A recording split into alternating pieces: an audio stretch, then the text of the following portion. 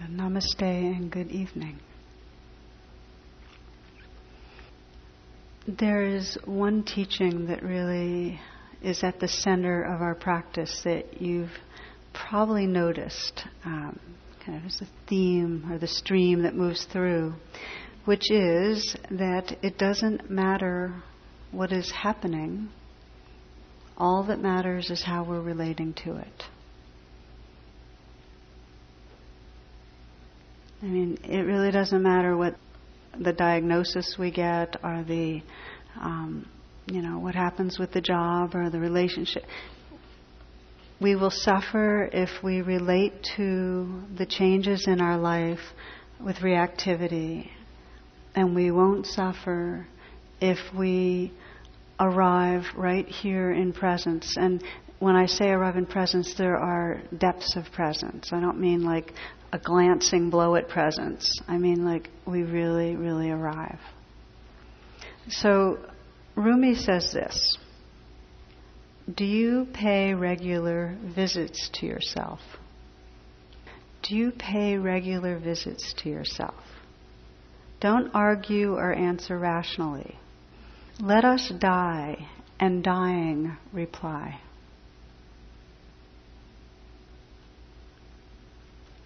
I like the inquiry. I mean, do you make regular visits to yourself? But what does he mean by let us die? In my way of understanding, in order to arrive here at home in this moment, there is always a continual releasing or surrendering of the fixation into thoughts.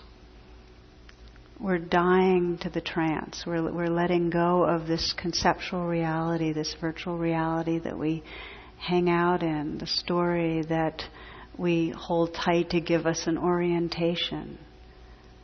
We're dying to the small self that we're identified with in order to arrive in a sense of beingness or wholeness. And it's over and over again. I mean, to really visit ourselves, to really come home into the moment, there's a letting go. One of the first retreats I was at, I think it was the very first retreat, very early on, someone gave that classic kind of Zen-like setting of a man is chased by a tiger and he kind of plunges over the edge of a precipice and he's hanging onto this vine and he calls out, "Help, help, is anyone there?" And there's a voice that says, "Yes." And he goes, "God? Yes. Help, I'll do anything." And God says, "Let go." And the guy goes, "Is anyone else there?"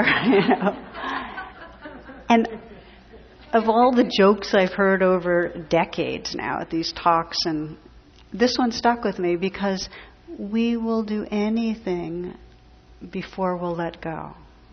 Anything. We'll take any back door we have. We bicycle away from presence. And the more stress, the faster we bicycle. And, we listened last night to Pat's talk, and it's like when the energies arise that are difficult,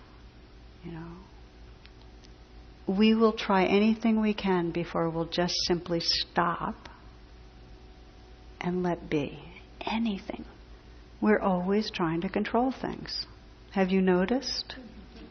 Yeah, okay, so I'm not alone in this one. So the path of transformation, which is really what we're exploring together these handful of days, is really about bringing a wise attention. It's how we pay attention. And what I'd like to explore with you tonight are 3 essential gateways to presence that I find is kind of a hub that has really served me on my path. And they are brought out very well in an ancient Indian teaching story that I'd like to share. I like to reflect on it periodically. You might remember it from a few years ago. So let me read a little bit to you, and then we'll explore these 3 gateways. So this is a story of a young man, Nachiketa, and the way he came to stand face to face with death. And after he lost several friends, he became aware of the brevity of life. and the shallowness that comes from pursuing just exclusively worldly pursuits. And he was the son of a rich merchant, and he had a very strong reaction when his father was encouraged by the Brahmin priests of the community to make a grand donation to the temple in order to ensure a good rebirth in the afterlife. He was appalled by the idea that virtue and merit could be purchased in a proud public display in the town center while everyone in the town looked on. The day arrived, and the father says, "I give my cattle, my gold, all the value to the priests of the temple." And Nachiketa goes, "All you value? Ha! What about me, your son?" So his father's publicly shamed and offended, and Nachiketa's father responded angrily, "I give you as well. I give you to death." A little family conflict here. So Nachiketa's eyes blazed, and he replied, "I accept," and he left. So Nachiketa went to a remote spot in the deepest forest and sat waiting for death to show himself. For 3 days and 3 nights he sat there intent and motionless, determined to face death in his spiritual quest. Sitting through hunger, pain, and exhaustion, Nachiketa came at last to the land of Yama, the king of death, who's also known as the keeper of accounts. There he was greeted by Death's 3 assistants, pestilence, famine, and war, who explained that Lord Yama was away. He's out collecting rent. "That's fine," Nachiketa says, "I'll wait." When Death returned 3 days later, his assistants told him of this most unusual young man who had come seeking him. "Welcome to my kingdom. I see you are a man intent on his journey. Alas, I've kept you waiting. I will make up for the 3 days you waited by offering you a boon. You may choose 3 blessings for your journey." During the time of journeying and waiting, Nachiketa had entered a luminous state of mind, and he recognized what he most needed to ask for to go on. The first boon Nachiketa requested was forgiveness for himself and all he had touched. "Let my father look upon me with the same joy as the day I was born." Nachiketa knew that only by releasing his past, by reconciling with all that was incomplete in his heart, could he continue his journey. So he knew he couldn't put his father out of his heart if he was to continue onward. So reunion with life is the blessing granted by forgiveness. And the boon of forgiveness left Nachiketa's heart open and clear. So Lord Yama gave him this first boon. "Your first boon was a wise one, Nachiketa. Now what will be your second? Speak." After a moments of silent reflection, Nachiketa spoke. "I ask the blessing of inner fire." Inner fire. Nachiketa knew that to succeed on his spiritual journey, he would need both ardor and courage to follow the path with his whole being. So Nachiketa asked for the strength to give himself fully to the quest.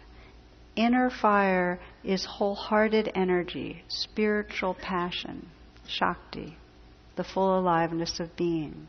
Another word is devotion. It's the devotion or passion that lets us really give ourselves to what matters. So again, Lord Yama honored Nachiketa's wisdom and blessed him with this inner strength, this devotion. Free from the restrictions of old conflict through forgiveness and filled now with the limitless energy of aspiration, Nachiketa had found much of what is necessary to pass through initiation, through these transformations of awakening. Finally, Lord of Death asked Nachiketa to name his last boon. After reflecting, Nachiketa looked at Death and said, "I ask for that which is immortal." With some surprise, Death reminded this audacious young man that he had come to the last boon and he could choose anything.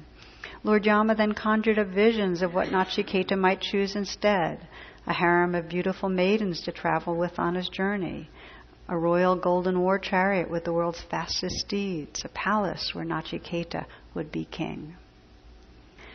Nachiketa viewed all these and more. Why not choose among these? Death urged again. But Nachiketa was a determined youth, not easily led astray. And so when he questioned the visions. Will not all of these things that you have shown me return soon enough to your own kingdom, Lord Yama? The Lord of Death smiled at Nachiketa's understanding and answered, "Yes, it's true. Then I ask to know that which is immortal." At this, Lord Yama said, "I will grant your third boon." He handed Nachiketa a simple yet extraordinary gift, a mirror. "If you wish to find the secret of immortality, Nachiketa, I cannot help you more than this. You yourself must look directly into yourself. Then you must repeatedly ask yourself the greatest of all human questions. Who am I?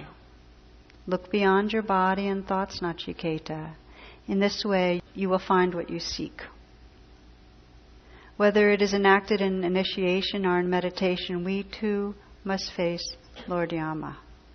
We must ask who it is that is born and dies. As Nachiketa gazed into the sacred mirror, he entered into the profound spiritual questioning that leads to the deathless. When everything he held was released and stripped away, a pure and timeless heart arose. Nachiketa was free.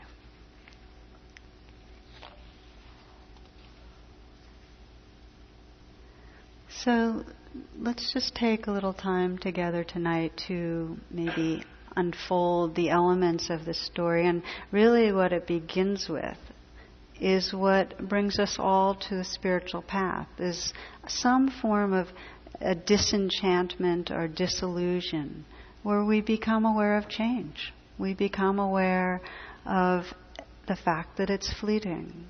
I've spoken with several of you here that even just recently, in the last 6 months, 8 months, year, have in some way more deeply registered, this is happening fast, this life. It's a flash. I don't want to waste time. I want to really be here for what matters.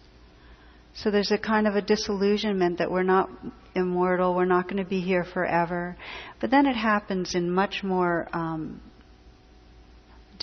disruptive ways where we get that we can't control things, and that brings us to the path. It happens in such big ways in our life. One person here described her mother having a brush with death, mortality, cancer, and that, just the wake up, and another niece, horrible addiction, and there's nothing she can do.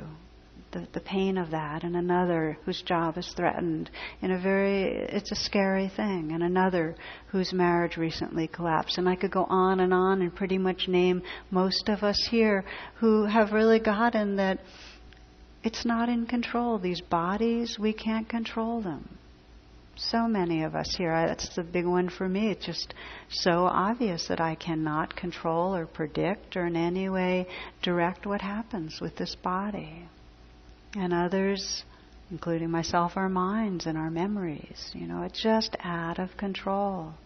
And it happens in small ways, and in large ways. And where this particular retreat, Jonathan got a bug, and all of a sudden he had planned to be fully here. He got sidelined for a day. I think he'll be back tomorrow. But, it's out of control. And then we see it in our meditations. It doesn't matter what we have as an idea for a good meditation. The mind does what it does. As one person said, the mind has no shame. It just goes where it goes. It does what it does. We obsess, we get anxious, we get restless. It's humbling. One person writes, "This life is a test. It's only a test. If it were a real life, then you would have been told and you would have been given more specific information about where to go and what to do." So, when we face Lord Yama, which is both in the big ways, we get the diagnosis, life, something big falls apart, are in the day-to-day ways that we see that life is not cooperating. When we face Lord Yama, we have two choices. And one is that we can react, we can continue our strategies of fight and flight and believing our stories, which is right inside that. We can continue to buy into our stories. Or we can stop and turn towards refuge, towards true refuge, which is really another way of saying towards presence, towards love. We can relate to what's happening, not react to it. So this story gives us a sense of 3 of the archetypal capacities that support us in this latter choice of presence. 3 archetypal capacities that allow us to take refuge in the face of death. And I think when we scrape beneath the surface, every one of us, whether we use the word safety or love or whatever, every one of us wants to find a way to live from our fullest given this changing, living, dying world. We want to live this life fully. We want to love without holding back. We don't want to be in a continual contraction where we're kind of defending against the inevitable. So these 3 capacities, the first one, the first boon that Nachiketa asked for was forgiveness. Now, it's much easier when we're very aware of mortality to forgive. Have you noticed with people that have been dying, or if you're with a dying person, a lot of the pettiness falls away, doesn't it? Right? So it's a challenge when we're caught in this armoring, and we're not remembering that we could go in any moment. Now, as I speak about forgiveness, so it's a little bit of a continuation of this afternoon. But you can also use the word acceptance. For some people, forgiveness just doesn't sit right, so I really invite you to go either way. But it has to do with letting go of our resistance to what's happening. Our resistance to ourselves, to each other. Letting go of our aversive judgments and stories. And there's a very good inquiry we can ask at any moment, which is really, how am I creating separation right now? How am I creating separation from my inner life in this moment? When we ask that, we can find that there's usually some subtle place, some subtle story of how we should be versus how we are. Have you noticed that some? That we have an idea of how we are supposed to be or should be. And there's always a gap between that and how we are. So that makes it so that we're not really at home in the moment. There's a separation. How are we creating separation from another person or from the group? I mean, we can be here in this community, yet we mostly go around with a story. There's kind of that we're in this bubble, and there's a self in here, and then there's the group out there. Any of you have that sense? You don't have to raise your hands if you don't want to, but we go around in that sense. And it's a very deep conditioning and then we have our judgments and our possessiveness of space and our edginess and so on. How we create separation. So the challenge is, how do we start seeing our story? How do we stop and go, oh, okay, in this story of a self, an injured self, a striving self, a needy self, other is unreal, they're the ones that's causing trouble. How do we notice it and wake up out of it? It's not easy. I read you a bit. This is, there were some letters Dear Abby admitted she was at a loss to answer. This way we blame. One person says, Dear Abby, I have a man I can't trust. He cheats so much, I'm not even sure the baby I'm carrying is his. Yeah? I like that. Dear Abby, I've suspected my husband's been fooling around. When confronted with the evidence, he denied everything and said it would never happen again. Dear Abby, my mother is mean and short-tempered. I think she's going through mental pause. They go on. So we get upset. And when we get upset, we are programmed, this is the evolutionary conditioning Pat described, to lash out. In one story, Jake's dying. His wife sat at the bedside. He looks up and says weakly, I have something I must confess. There's no need to, his wife replied. No, he insisted, I want to die in peace. I slept with your sister, your best friend, her best friend, and your mother. I know, she replied. Now just rest and let the poison work.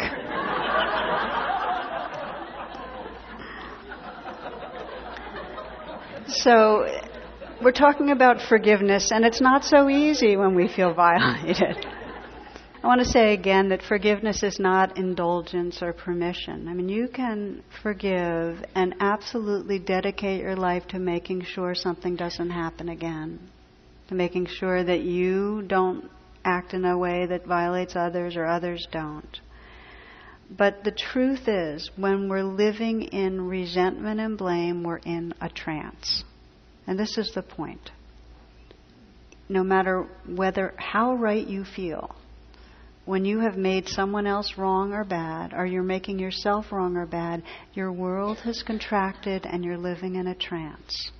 A trance is a narrowed reality. When you're in blame, you're unable to see the vulnerability of the other person. See, like really get it.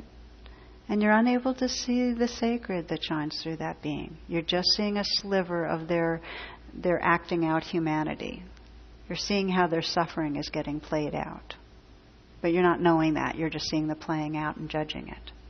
Similarly with yourself, when you're blaming yourself, you fixated on the difference between who you think you should be and what's happening, and you're not seeing the vulnerability that's there, and you're forgetting your own goodness.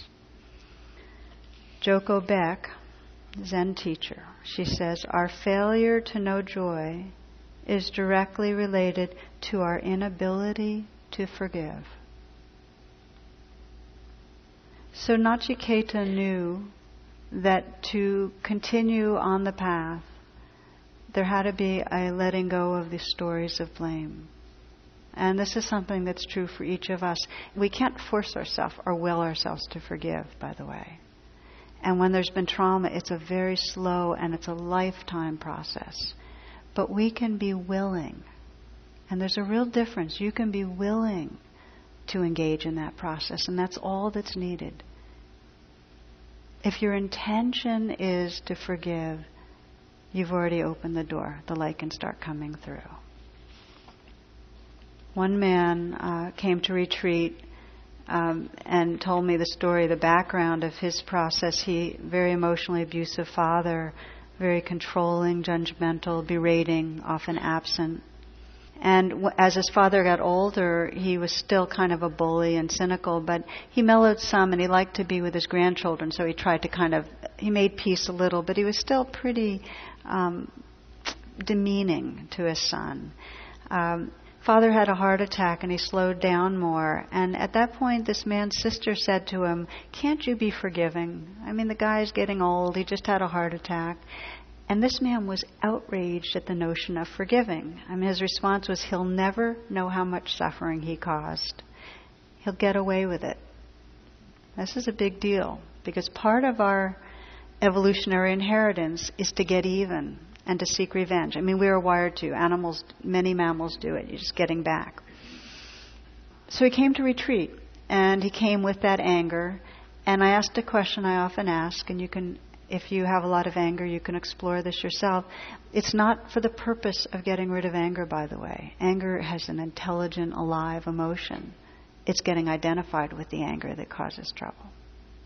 So he asked the question, I asked the question I often do, which is, if you couldn't be believing your stories of his badness, what would you have to feel? I'll say it again for any of you that want to explore this one. If you couldn't believe the story of blame, this person's bad, they did wrong, they screwed me, if you couldn't, what would you have to feel? And for him, it put him into the hurt and the grief of not having a father really that cared or that saw him. And he practiced, as we do often here, where he put his hand on his heart, and he spent for many days, he just brought kindness to that place of hurt over and over again. Over and over again. He'd feel the anger at his father, then he'd sense underneath that the pain and the grief, never having a father that would be with him. Hold that with compassion. Went back home, and things shifted a bit. He started seeing his father through different eyes, where he could actually see that his father's bootstrap personality was because he had been without any nurturance in his life, and the message he had gotten was it wasn't safe to be vulnerable and you have to go out and make it. And his father had been afraid that he wasn't going to be strong and make it. So his father was always trying to toughen him up. It was out of fear. So he could see him more, and there was just the relationship started shifting. And when he'd come to be with the grandchildren, they had some nice moments too. He had another heart attack.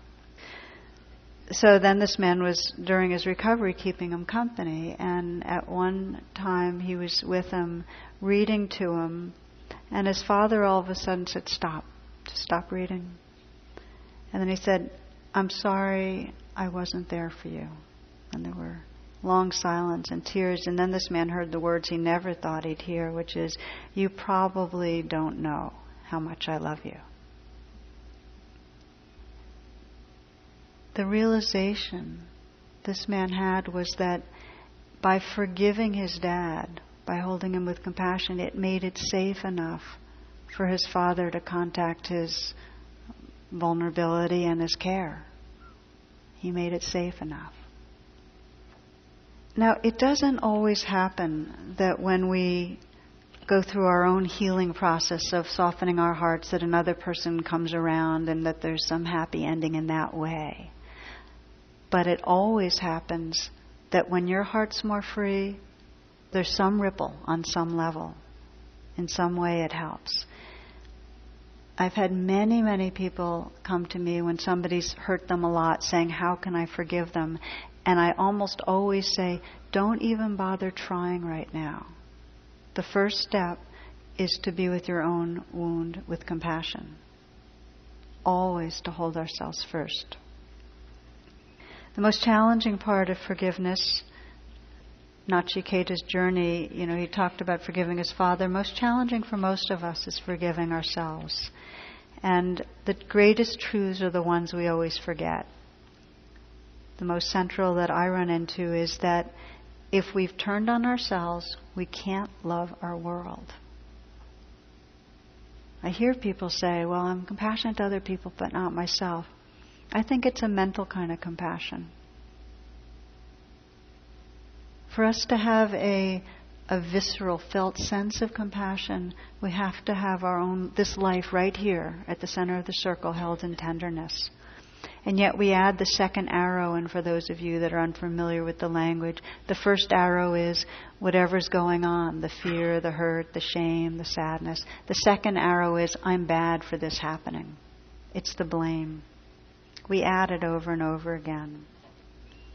So partly what helps, and I think Pat spoke to this beautifully last night, is to really get that we're human animals and we were designed to try to protect ourselves, and we're designed to aggress, and we're designed to blame, and we're designed to, to contract into shame. I mean, we were designed these ways. This cartoon, which you won't be able to see, has a mouse in a mouse hole, and the mouse is a psychoanalyst. And the cat is on the kind of being psychoanalyzed. He's leaning against the wall outside the hole. And the mouse is saying, "Don't worry, fantasies about devouring the doctor are perfectly normal." I do in my life what I've come to call kind of an impromptu forgiveness scan. And I do it regularly.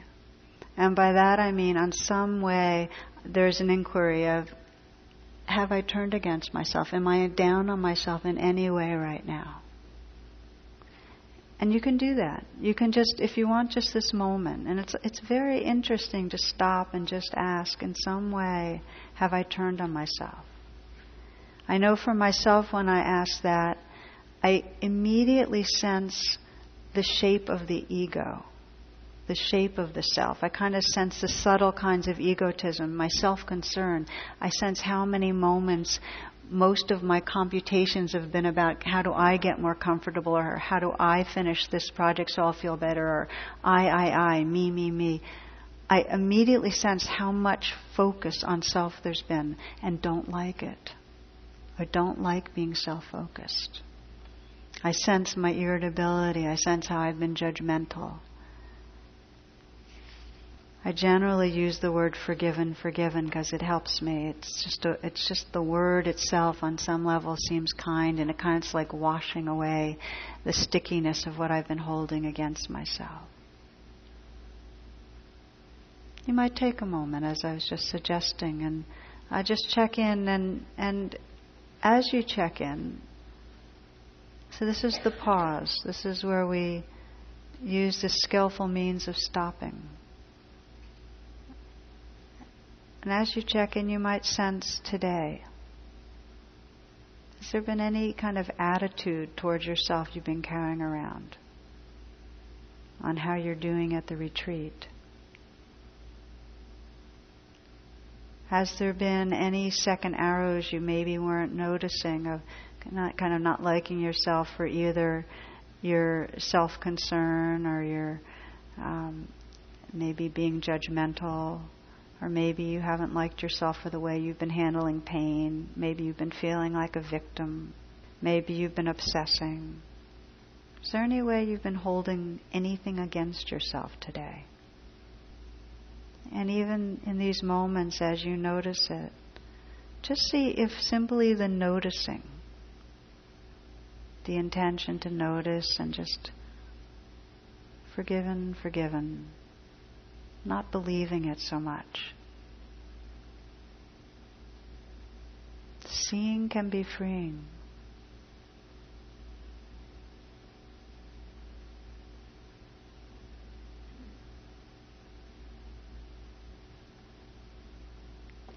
Whether it's a conscious self-blame or an unconscious one, it divides us.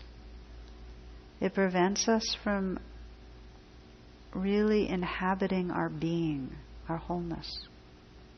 And it certainly prevents us from a tenderness with others. You'll remember from this afternoon the words, be ground, be crumbled, so wildflowers will come up where you are. When we relax blame, love flowers. So this is the first of the boons, and I think it's a precursor. In my own life, as soon as I remember forgiven, then the rest of it can open up.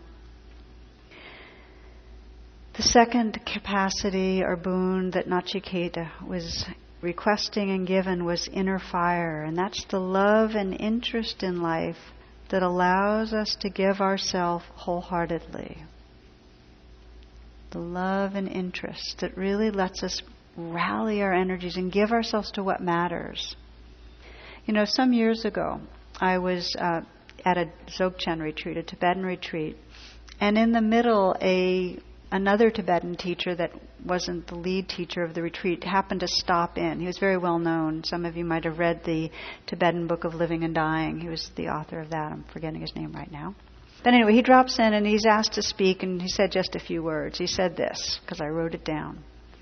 I don't have many qualities, but I do have devotion.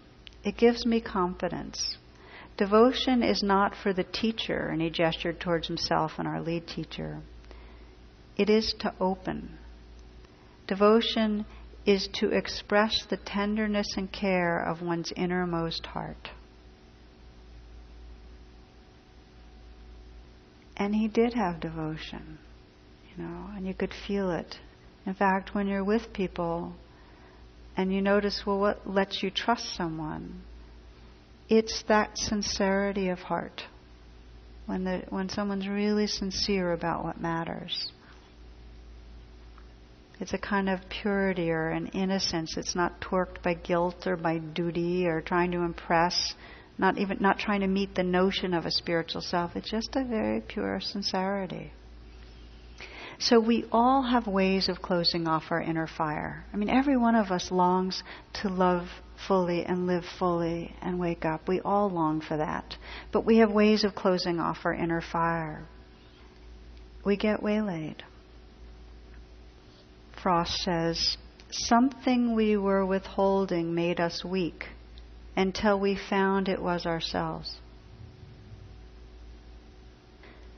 So there's an inquiry with the inner fire, which is really what is between me and giving myself, devoting myself to this practice of waking up, or to loving relationship, or to creative expression, whatever really matters. What is between me and really devoting myself? And if you ask that, if you say, well, what's between me and really giving myself to an intimate relationship that I'm in? Like really loving, really going for it. Or really giving myself to the Dharma, to profound inquiry into the nature of truth, living truth. What's stopping me here from giving myself to this retreat? When we ask those things, what we come up with is quite deep, which is fear. Some way, if I devote myself, I'm going to lose control over stuff, or doubt. I can't. I don't have it in me. I won't get what I need. Doubt and fear. And then what happens is that out of doubt and fear, instead of giving ourselves to loving, to serving, to creating, we take false refuges. We obsess and we plan. And this is Rumi. He says, gamble everything for love if you're a true human being. Half-heartedness doesn't reach into majesty. You set out to find God, but then you keep stopping for long periods at mean-spirited roadhouses. Isn't that great language? Mean-spirited roadhouses. So we get waylaid, every one of us. We get waylaid. And we know that we can watch ourselves get waylaid here by worrying and planning and so on. And we can see it at home. How many moments do we spend presenting ourselves rather than just being with others? In some way, trying to prove something or cover up something. My illustrative story here. A guy's driving around the backwoods of Montana. He sees a sign in front of a broken down shanty-style house. Talking dog for sale. He rings the bell and the owner appears and tells him the dog's in the backyard. The guy goes into the backyard and sees a nice-looking lab retriever sitting there. You talk, he asks. Yep, the lab replies. After the guy recovers from the shock of hearing a dog talk, he says, so, what's your story? Lab looks up and says, well, I discovered I could talk when I was pretty young. I wanted to help the government, so I told the CIA. In no time at all, they had me jetting from country to country, sitting in rooms with spies and world leaders, because no one figured a dog would be eavesdropping. I was one of their most valuable spies for 8 years running, but the jetting around really tired me out. I knew I wasn't getting any younger, so I decided to settle down. I signed up for a job at the airport to do some undercover security, wandering near suspicious characters and listening in. I uncovered some incredible dealings and was awarded a batch of medals. Got married, had a mess of puppies. Now I'm just retired. Guy's amazed. He goes back in and asks the owner what he wants for the dog. $10, the guy says. $10? This dog's amazing. Why on earth are you selling him so cheap? Because he's a liar. He never did any of that.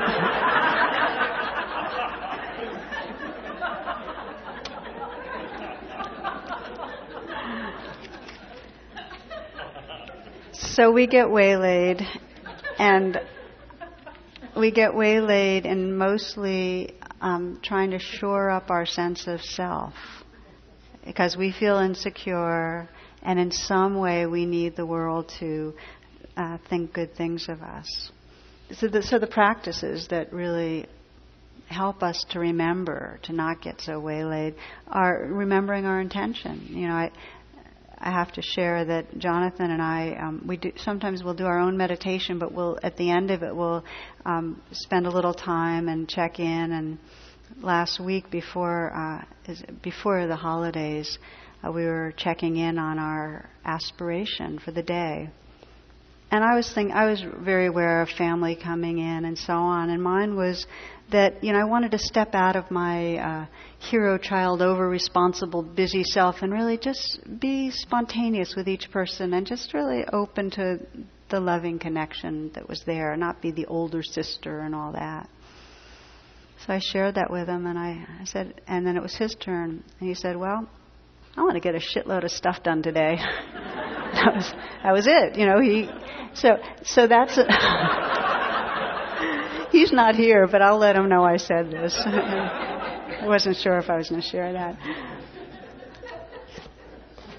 One of the ways we get waylaid is we think we're a self on our way somewhere and that we have a little bit of time and a lot to do.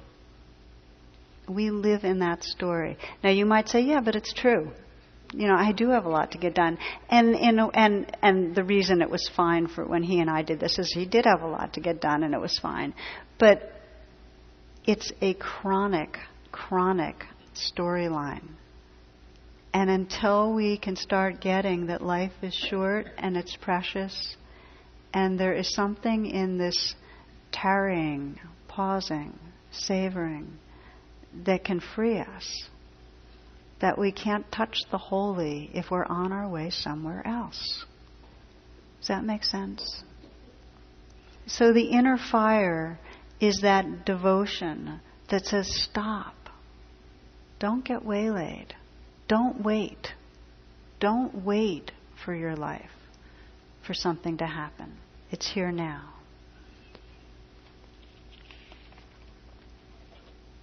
Two ways of practicing, and one is let the practice of aspiration be, with every sitting, just start and sense, well, what really matters? What's the most important thing?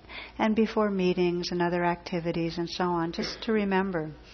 But I also want to mention another level, which is when you hit those out of control times where things are falling apart, it's a very, very powerful opportunity to remember your longing.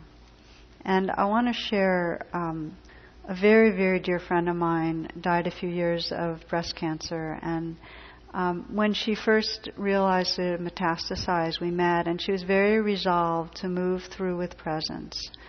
And she had a lot of inner fire. She really, really wanted to heal into death. And it got very, very difficult. And at times, it got so difficult that she said, I've lost my faith. I don't have faith. Being present, mindfulness, none of this works. I just feel like a separate self who's dying, who's filled with grief and who's miserable. And also who's lonely and also who's ashamed of dying, because it was kind of embarrassing to have a lot of people watch her die. So she didn't share her pain with others. She didn't want to let them down, and she was kind of keeping a spiritual front up. So we met and we started working with it, and I asked her to get in touch with the part of her that was really afraid, because that's what it was, and was really lonely, and she got in touch with that part. And then, and this is really the pathway back home, what is that place in you most want, most need? When you start asking, what does that place want or need, you start getting at aspiration, at inner fire again. And for her, she said, well, what it's saying is, please love me. Please love me. And I said, well, what would be the source of that love? Who are you saying it to? And it was her mother who had passed away. And I asked her what it would be like. What would it be like if that part that was saying, please love me, felt love? And so she started describing the warmth and the light and the feeling of being enveloped. Feeling that there was a conscious presence that was here, that was outside of her, that was loving her.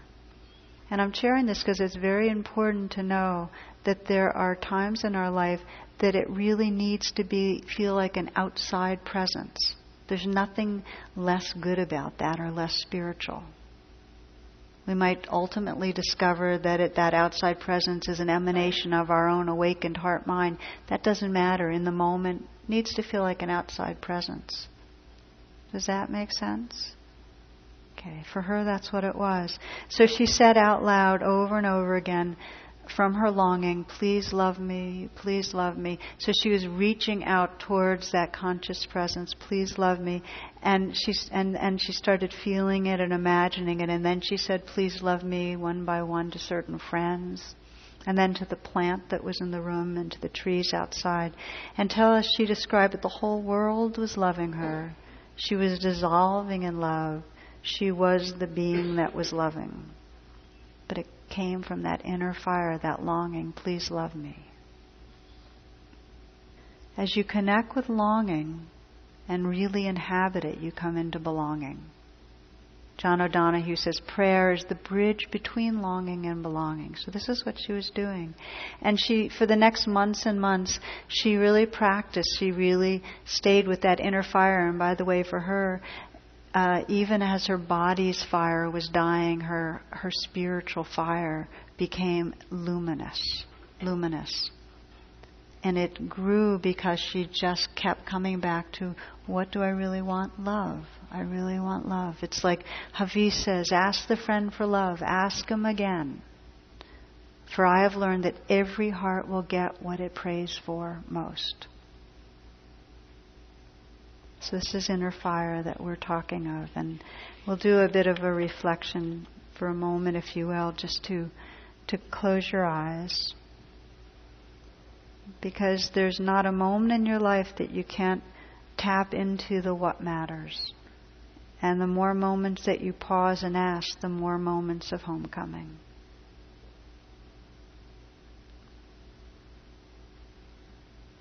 You can practice by just saying, what in this moment matters most. Or you can sense the brevity of life, which is a really powerful, skillful means. You might even right now sense, if you had a few minutes to live, and I do this a lot with myself, if you had a few minutes to live, and make it real that there's just a few minutes. And it's not like you're going to be able to go and hang out with certain people or go to the mountaintop or go anywhere. Just right here you have a few minutes.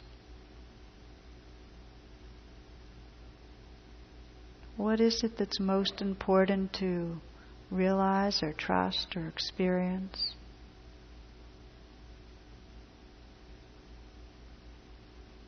What most matters?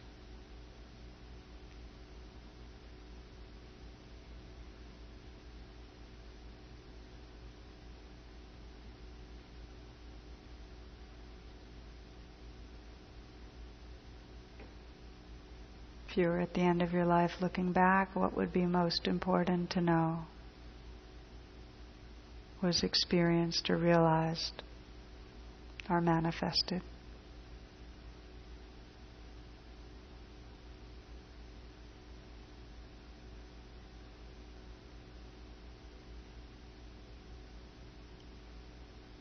The longing, whether it's for truth or love or realization,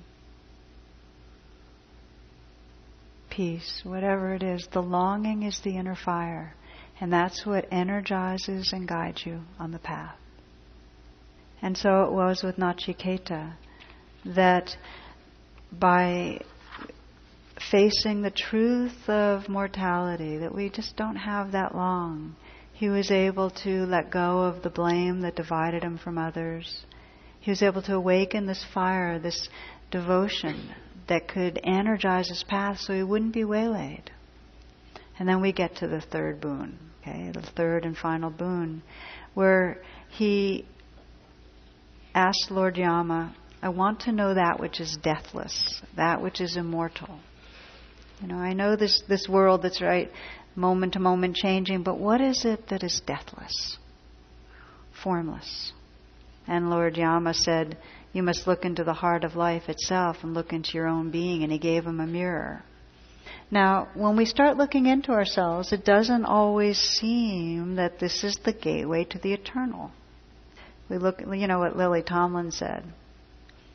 I always knew I wanted to be somebody, but I guess I should have been more specific. And I remember I first went to the Insight Meditation Society it was a 10-day retreat, and they had a sign up which said, self-knowledge is not good news, So, all the teachings, every tradition says look within, and it sometimes seems like the last place. We have a sense of what I want, what I'm longing for is out there, or it's down the road. And it's important to see that we don't look in the mirror most moments. Most of the time we're looking towards someone else or something else out there to satisfy us. We're fixated outwardly. We live in a story about ourselves, the kind of person we are and how we look and what we want to look in others' eyes, and then we look towards others. Then we come to the wisdom traditions that have this central inquiry, which really is, who am I? We start checking, are we this body? And this body's part of what we are, but are we this body? Are we a product of nervous system and thoughts and feelings? Is that all we are? It's just a product of that? Or of our genetic heritage? Are we an expression of consciousness itself? A spark of the divine? A reflection of the universal heart-mind? So there's this inquiry in every tradition. What are we, really?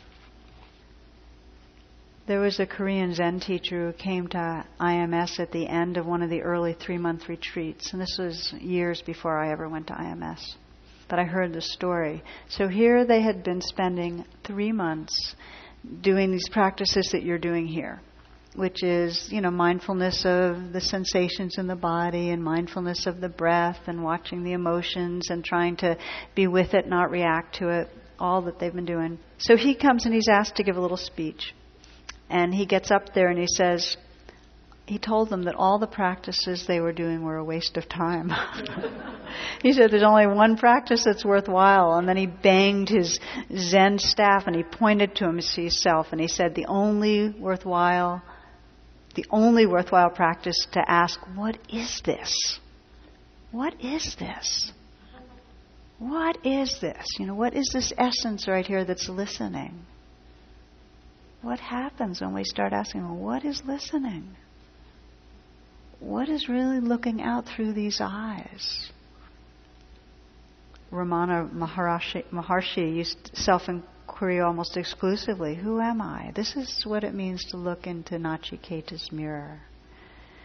Then whatever arises, these passing thoughts, these passing feelings, what's aware of all this? So in the Buddhist tradition, the fixation on the stories, the fixation on the passing thoughts, obscures the radiance of our natural wholeness. When we're fixated, we cannot experience our wholeness. So looking into the mirror is a way of deconstructing the small self-identity. It doesn't mean that we don't still have an awareness of what's going on in day-to-day living and we don't have a sense of another and a self, but we are inhabiting a larger consciousness. We can sense what comes and goes, and we can sense the timeless. And this is what the Buddha did under the Bodhi tree. He sensed what came and went, and he looked into his own mind to sense the radiance of timeless awareness. Sri Nisargadatta says, when the mind is momentarily free from its preoccupations, it becomes quiet.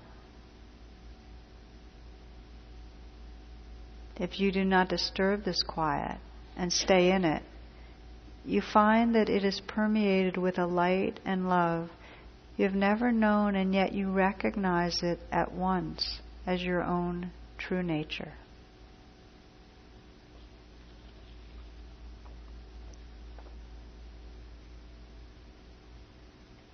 There's nothing more vast, there's nothing more mysterious, there's nothing more loving than your own nature. If it's not the one that's right here attending, it doesn't exist. You are the universe waking up to awareness. So we'll practice this last boon in a few moments. But just to say that in the face of living and dying, this is our refuge. When we realize and trust this timeless awareness, when we know it's home, then we can celebrate the different play of sensations and feelings and thoughts and the life that arises and passes. We can celebrate it. We can sense its beauty and its sorrow, and we have space for it because we know our true home. So tonight really what we're exploring is Lord Yama, the impermanence, the out-of-control experience that every one of us knows, this groundlessness. How do we face that and find our truth, our love, our freedom? And the three boons: forgiving, Just letting go of blame. Awakening our longing, inhabiting it, and then looking into our own awareness to see who's here. So now I'd like to tell you the end of the story of Nachiketa, which I really like. You see a young man bowing to Lord Yama a final time, totally at peace. And then, as if by magic, the landscape of the kingdom of death changes to spring rice fields of his native India. And in this last secret is revealed to him, that death and birth are not separate. Renewal comes by dying. When we have faced death and aloneness, when we've realized the formless, we are unafraid to live, and life flowers under our feet. Everywhere we go becomes holy ground. Nachiketa knew this in his heart and walked off towards his home to embrace his father and start a new life. I think the ending is important because we can very easily think, oh, it's realizing emptiness and formlessness, and kind of like space out into that, and then not honor this ever creative existence, this mysterious existence that's just bursting into form moment by moment. So this is about love and emptiness, realizing the formless and celebrating the form. So let's do the final boon together, just sitting for a moment, and then we'll close.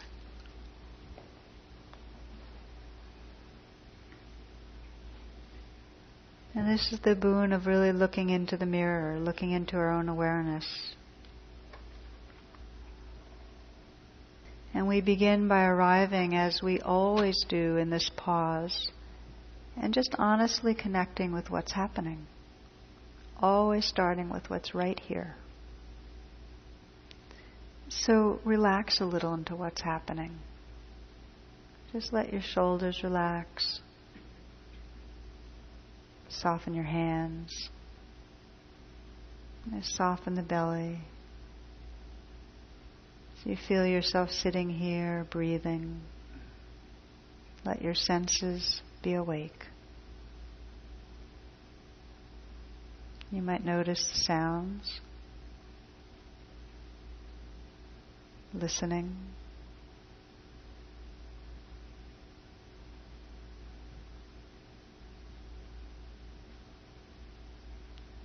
With that same receptivity, the sensations that are here.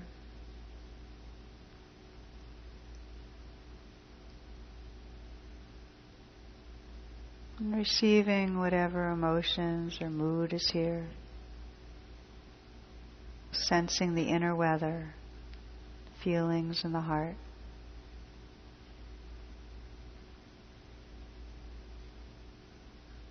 And in addition to this play of phenomena of sounds and sensations and feelings, to be aware of the background presence itself. This alert inner stillness that knows.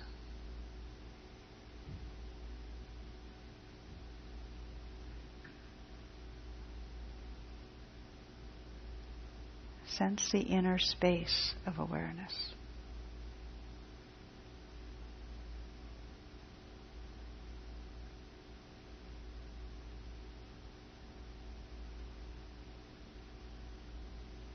That's vast, open, wakeful.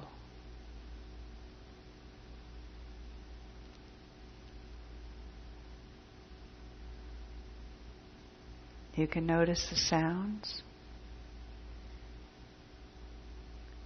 and the silence that's listening.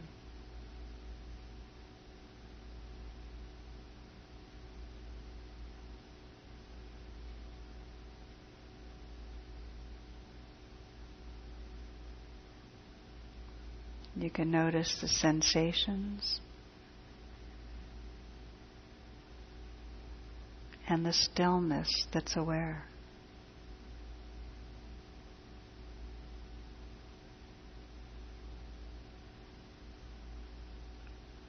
That everything you experience is occurring in a vast openness.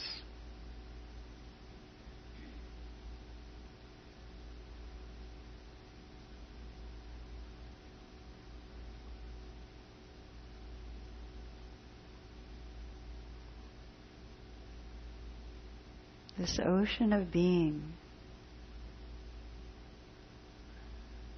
timeless,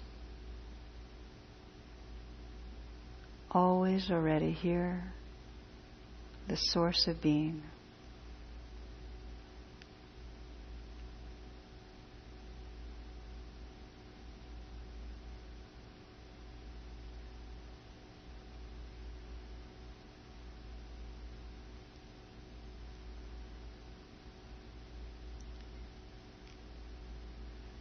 This final gift on the spiritual path of looking into awareness and realizing our true nature, our home. I'll close with the words of Hafiz.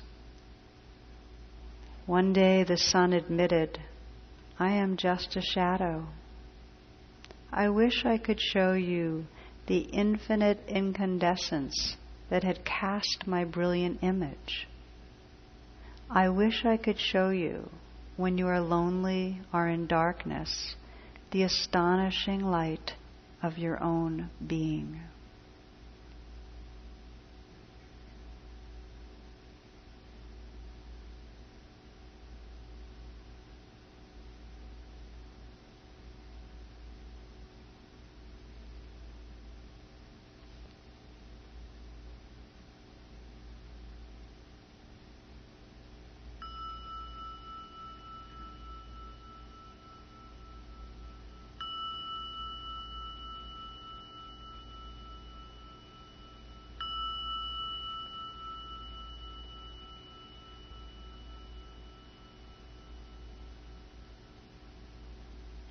Namaste.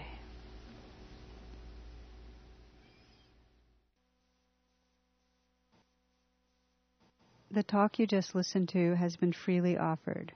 If you'd like to make a donation, learn more about my schedule, or about programs offered by the Insight Meditation Community of Washington, please visit either my website, which is tarabrach.com, or IMCW's site, which is imcw.org. Thank you very much.